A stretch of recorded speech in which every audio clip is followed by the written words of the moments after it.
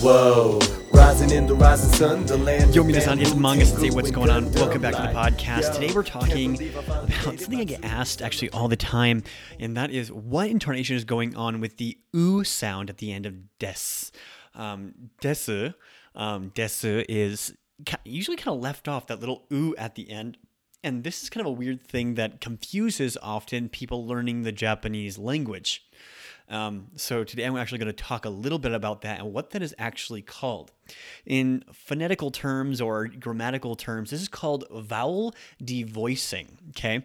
Vowel devoicing. And this is what happens when certain sounds in language, when they meet other sounds, are devoiced or not said. An example of this is des. When you say desu at the end, the predicate, if you will, at the end of a Japanese sentence is not pronounced desu, even though it's the su sound. The oo at the end of this word is going to be cut off, and it's just going to be s. And this comes for a particular reason. And there's actually a couple of them that do this, and I want to give you a couple of examples of places where this happens, okay? And it's usually going to be the E sound or an oo sound that are devoiced. Okay, so those are the two sounds that we're going to be devoicing. We say something. And it's usually going to happen at the very beginning of the word, or it's going to be at the very, very end of the word. There are a couple of exceptions, like a good one would be kokugo. You could say kokugo, right? But when it's said quickly, they're going to take the oo out of the middle there and kokugo. Kokugo.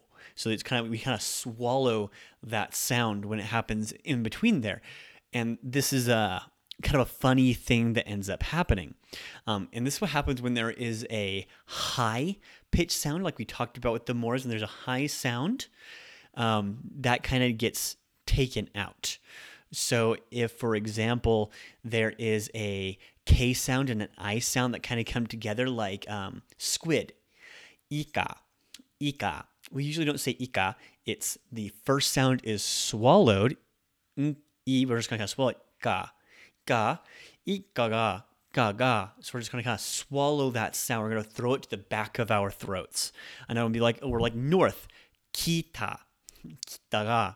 So we're just kind of, again, swallowing that I sound. And it usually happens when I's and K's come together and they're be pronounced high. So if the first sound in the word is high sounding, like another one would be something like kigang, which is mood, is kigang.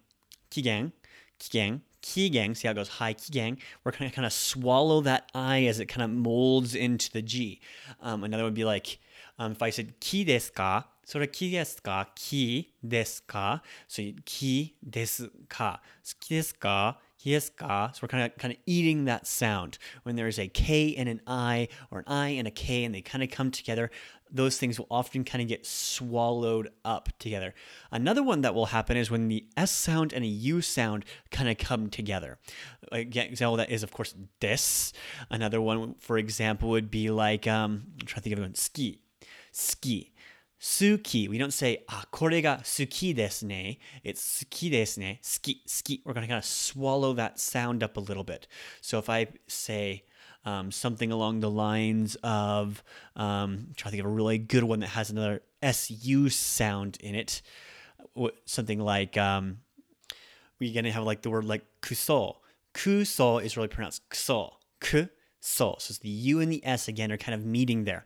Now, it isn't always just the time that you have a K and an I or a U and an S.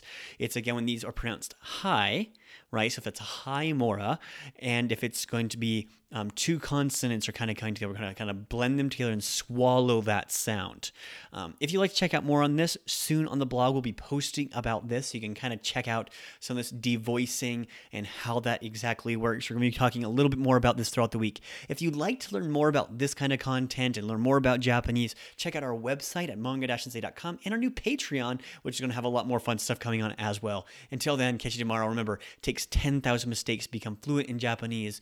So let's make some mistakes. Till then, ja ne.